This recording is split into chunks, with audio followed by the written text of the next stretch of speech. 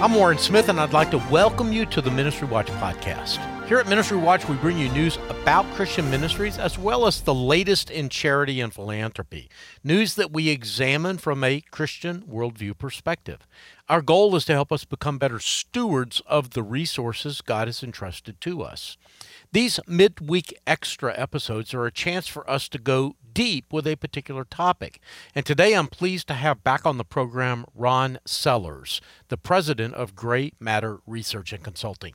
Ron Sellers and I discuss a new study his organization has done in conjunction with Infinity Concepts, and that study is called Understanding Evangelical Mid-Level Donors. Now, before we jump into that interview, I just want to note that in the show notes for today's program, you can find a link to this study. It's more than 70 pages long. There's a lot of great information there. So just hit the link in the show notes, either in your podcast app or on our website, and you can look at the entire study there. This is a conversation and a study that I think is going to be really helpful for both ministry leaders and for donors to ministry. So I hope you enjoy the conversation. Well, Ron Sellers, welcome back to the program. I have in hand your robust study about mid-level givers. And let's start off with just a few definitional questions. How do y'all define a sort of a mid-range or a mid-level giver? Well, it has to do with not just how much they give, but how much they give to one specific organization. So if they either have given a single gift in the past 12 months of $1,000 or more to one organization, or they've given cumulatively $1,500 or more to one organization, then we define them as a mid-level donor. Now, many of these folks are going to be giving much more than that, but those are the minimums for them to qualify as a mid-level donor. Yeah. I think a lot of people listening, Ron, might be surprised that that number is so low.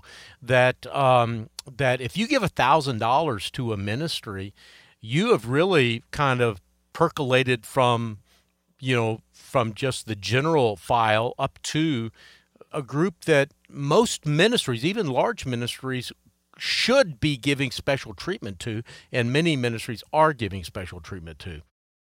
Well, and you'll find that definition varies quite a bit from organization to organization.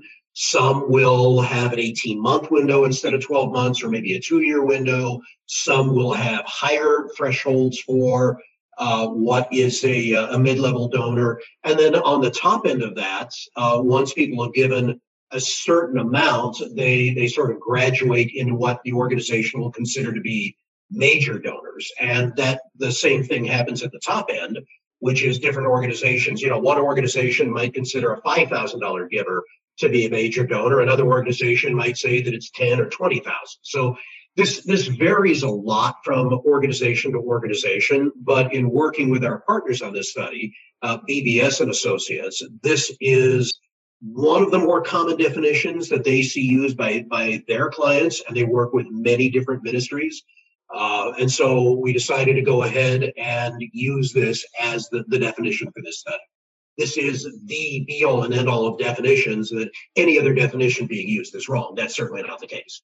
Well, no, I get that, but I actually find that to be a pretty reasonable definition. I've worked for, in the last 15 years, I've worked for Ministry Watch, the Colson Center, and World Magazine, and we were fairly different size. I mean, Ministry Watch does less than $1 million a year. The Colson Center right now is probably doing $4 or $5 million a year, and World Magazine does about $10 million a year. And I think they all kind of considered those numbers. I mean, if you were given $1,000 a year, you, at a minimum, were considered a mid-level, and we might even consider you a mid-major donor if you were given $2,500 to $5,000 a year. So that seems like a pretty reasonable definition. I say that, I belabor this point, Ron, in part so our listeners will understand that if you are giving $1,000 a year to a ministry, you're one of their significant givers. And, I think that relationship really is a two-way street. I think that the donor should know that and should, I think maybe expect that the organization should be able to answer questions and to engage with them in more personal ways.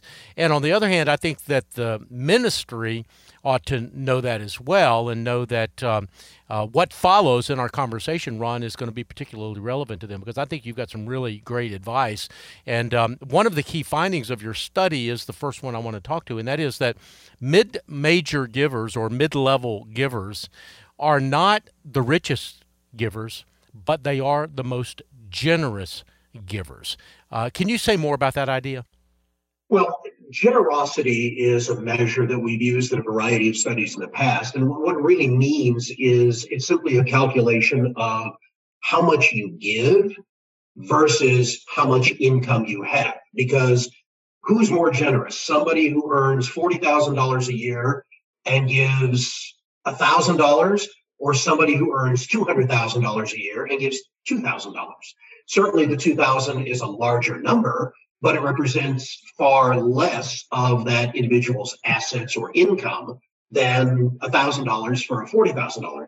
So we measure generosity, which is totally separate from the amount given. It's the percentage of your income that's being given away. And when we do find that very low income people are very rarely mid-level donors. They just don't have the assets, and that's perfectly understandable. But there's this stereotype that the mid-level donors, the major donors, are all people who are fairly wealthy, and that simply is not true. If we normalize income, meaning we look at the same level of income among smaller donors and mid-level donors, what we find is that mid-level donors are giving at a much more generous rate. Above 5% on average of their income is going to ministries and nonprofits outside of a local church, if they also support a local church. Whereas for the typical evangelical donor, it's dramatically lower than that. It's in the 1 to 1.5% range, even when we look at people of the same income as the mid-level donors. Yeah. One of the findings that in your study is that the median income of these donors, these mid-level donors, is about $115,000 a year. And you say, while that's not peanuts, there aren't a lot of Bentleys sitting in the driveways of people that make $115,000 a year. So it's, like you say, not poverty, but also not super wealthy either. That's exactly right. And I think for the nonprofits and the ministries out there, what that means is they don't always have to go out and look for wealthier people. They need to look for more generous people, and they need to do things to try to foster generosity among their donors. And for the typical donor out there, what this also means is you don't have to be a millionaire. You don't have to be somebody who's earning $250,000 or $500,000 a year to be able to give at this level, to be able to make this kind of a difference for one organization. There are plenty of people doing it. Well, certainly not as many as there could be, but there definitely are people doing it with incomes that are not, lifestyles of the rich and famous.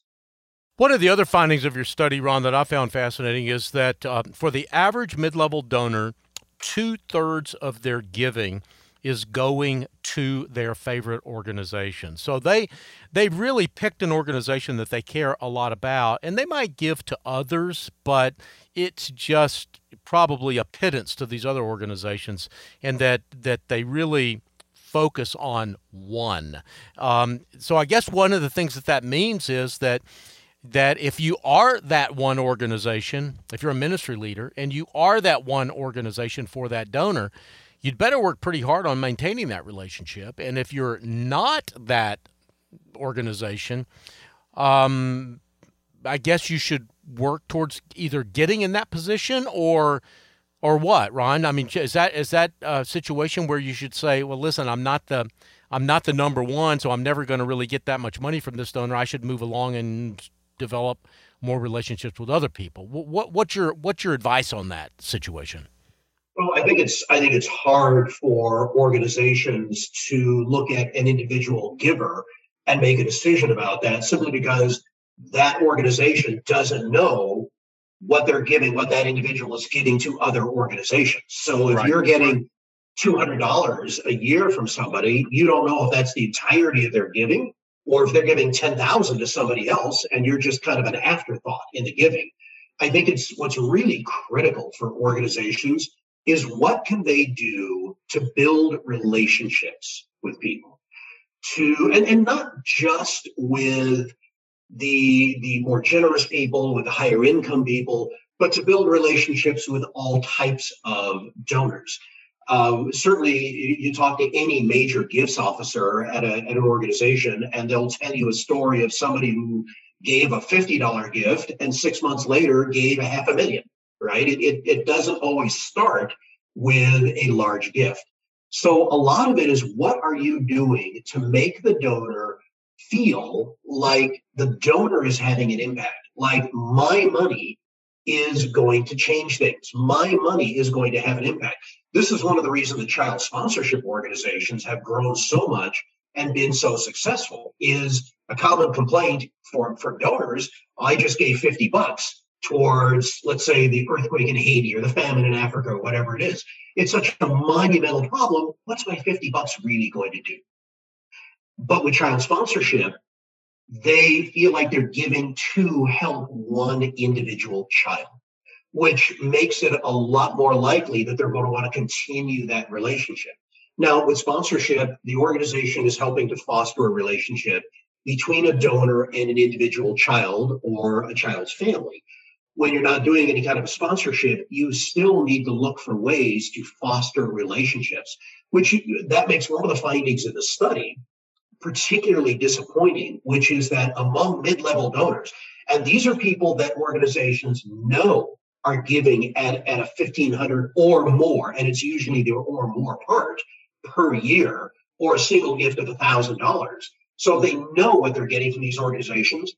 But among mid-level donors, 50% have no personal contact at the organization they're supporting at the highest level.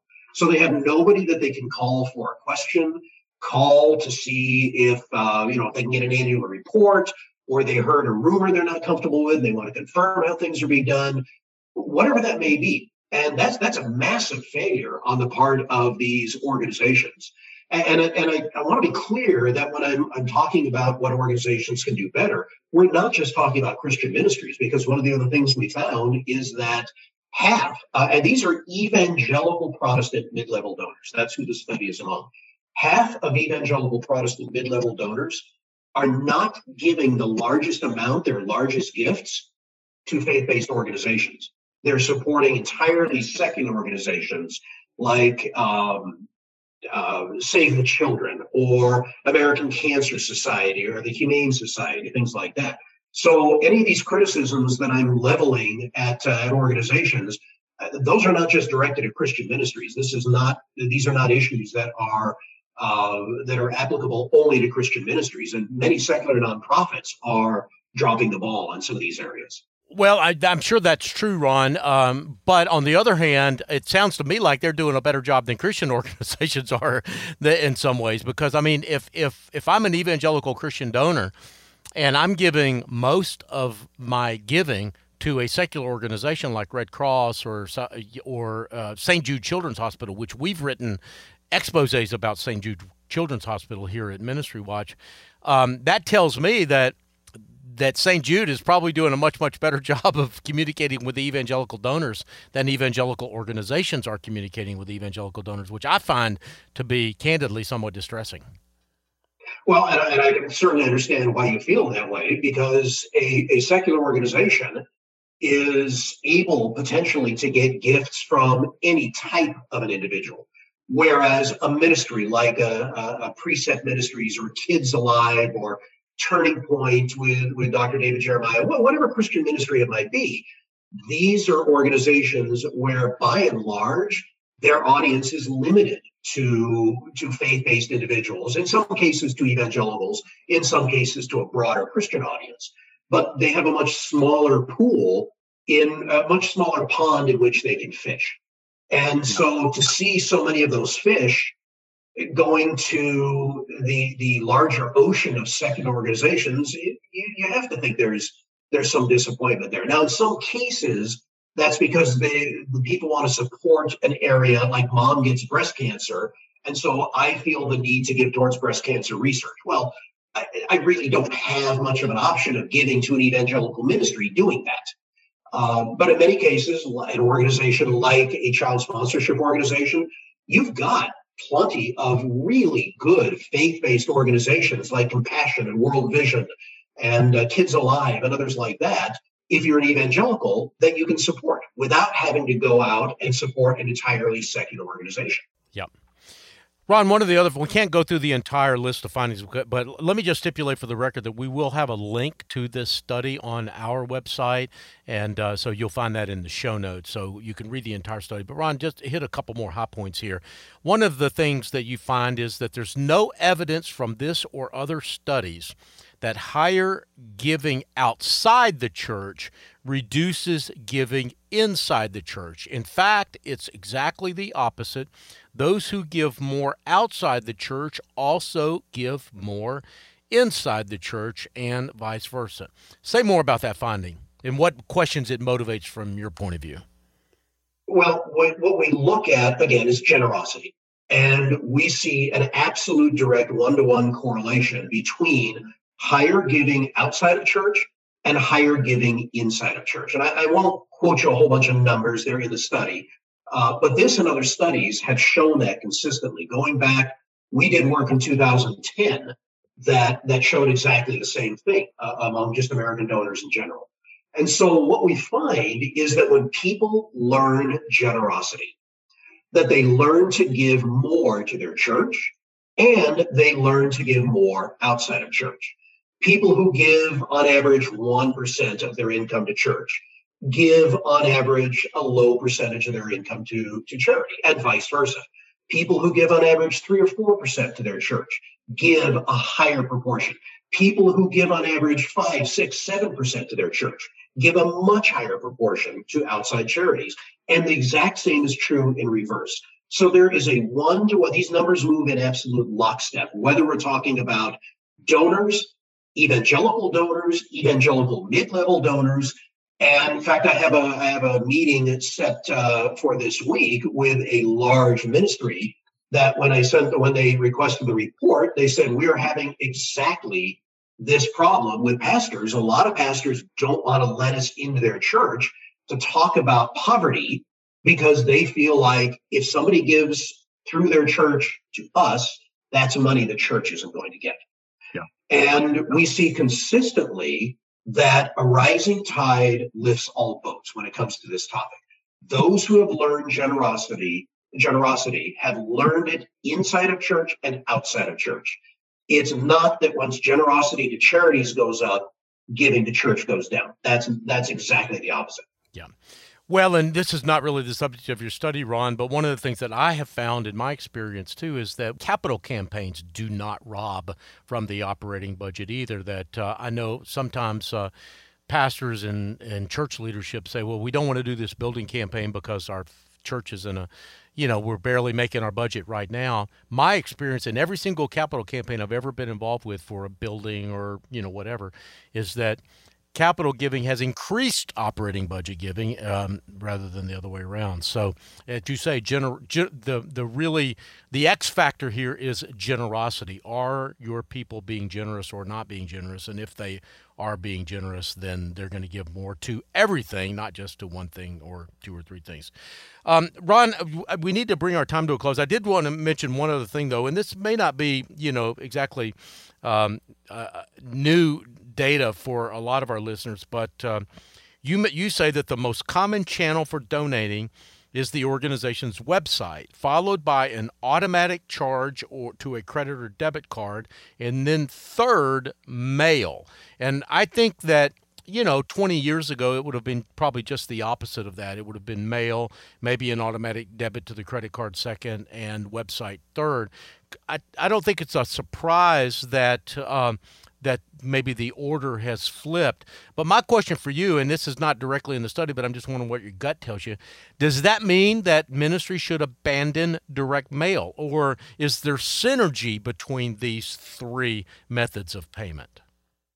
Well, if you talk to, and certainly had you spoken to somebody from BBS and Associates, our partners on this study, they have a lot more experience with multi-channel than I do as a researcher. But what we constantly see is that people don't get something in the mail and then give through the mail. And that's the only contact they have with the organization. And I chose mail for that. People don't go to the website, see only what's on the website, give through the website, and get no other contact.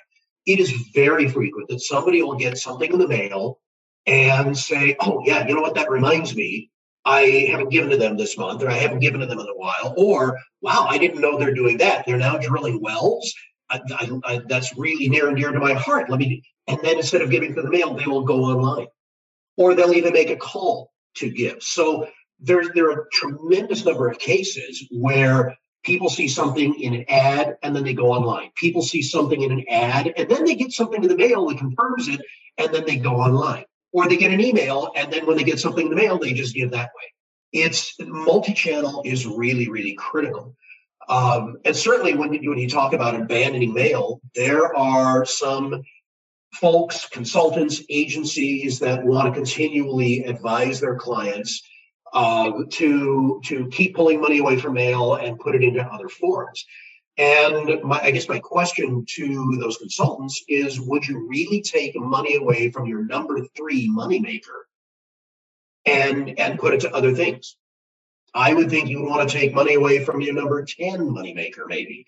Direct mail is still a very valuable, very important method of communicating with people. And it can do more in some cases than it can communicate more thoroughly than an email can. Yep. Because you get visuals in direct mail piece. You can get something that's tangible. You get something people can set aside and read later. Mail benefits organizations in a lot of different ways. And I'm not saying that at the expense of email or the expense of automatic deduction, but all of these methods work together and they support each other. So it just like churches versus charities, it shouldn't be seen as a competition. These different methods shouldn't be seen as a competition. It should be, how do they support each other and how do they keep building a relationship with people? Yeah. Well, Ron, this is super good data, and as I mentioned a few moments ago, we'll have a link to the entire study in the show notes for today's program. But before we go, Ron, so much here. I've tried to pick out the things that were the most interesting to me to ask you about. What am I not smart enough to ask? What did I miss in this study that you think bears a particular emphasis? Anything? Oh my! I think one thing that we've not touched on is there's a tendency in organizations for somebody to give a gift and then that organization to be considered, or for that organization to consider that person, this is now our donor because they gave us $30, they gave us $50, whatever. And that's exacerbated when somebody's giving $1,000 or $15 or $5,000 or whatever. This is our donor. They love us. They're going to be supporting us. Well, nearly half of these mid-level donors have changed which organizations they support in the last few years. Either they've added new ones or they've dropped an organization. So giving is not static. Human beings don't make decisions that necessarily last for 40, 50 years. It may be very common for somebody to give $1,500 to one organization this year, and then something else catches their attention, or they don't feel like their gift was particularly valued, or the response was tepid, or whatever the reason may be. And 2 years from now, they're not giving anything to that organization, or they're giving a pittance, and some other organization has gotten their $2,000 gift. It is critical that organizations, it's when I tell organizations, when you get married, you don't stop courting the individual if you're smart. Marriage should be a lifetime of courtship in both directions, husband to wife, wife to husband. It's got to be the same thing with organizations. Just because somebody has been a consistent giver or has been a larger giver doesn't mean that now you don't need to keep building that relationship. If anything, it's even more critical to build that relationship. But so many organizations will get that $5,000 check and say, we made it with this person. They love us. And they'll keep trying to build more relationships to get more $5,000 checks, but they don't see the hole in the bottom of the bucket where that $5,000 donor kind of goes, I didn't get a whole lot of information about what my gift did. You'd think for $5,000, they want to tell me what I accomplished. Maybe I'll try somebody else. Yeah. Well, that's good advice. Good advice for ministry leaders and good advice for donors as well, that if you are in that mid-level area, you have, I think, a reasonable expectation to expect some personal communications from the ministry. And if you're not getting it, you should ask for it and or maybe direct your giving elsewhere. So, Ron, thanks so much. It's always great to have you on the program. I always learn more when I chat with you, and I'm real grateful for this study. Thanks so much. I appreciate your time, Warren. You've been listening in on my conversation with Ron Sellers, the president of Grey Matter Research, which has just published a new study called Understanding Evangelical Mid-Level Donors.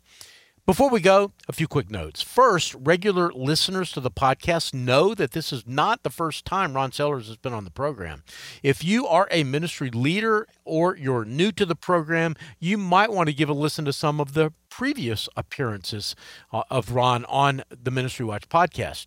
His research provides insights into evangelical giving patterns that are helpful. If you want to find those, just go to ministrywatch.com and type Ron Sellers into the search engine. I also want to remind you that Ministry Watch itself is donor-supported. We take no money from the ministries that we cover. We accept no advertising. There's not a paywall. All of our content is free. Our donors are the real heroes of this story. If you would like to become a part of this heroic group, please visit us at ministrywatch.com and hit the donate button at the top of the page. Hey, and if money is a little tight, I get it. I've been there a time or two myself. You can still help the program in a couple of really important ways. Number one is pray for us. We cover your prayers here at Ministry Watch. We do what we do. We pray and we hope for the glory of God and for the service of our neighbors like you. So please do pray for us. And there's one other thing that you could do as well, and that is to rate us on your podcast app. That's not nearly as important as your prayers, but it is helpful. The more ratings we get, the higher we rank with search engines, and that means that other people can find us more easily. Ratings take just a second, don't cost you a dime. It's a free, easy, and important way that you can support the Ministry Watch podcast. The producers for today's program are Rich Rosell and Jeff McIntosh. We get database and other support from Stephen DeBerry, Emily Kern, Rod Pitzer, and Casey Sudduth. I'm your host, Warren Smith, and until next time, may God bless you.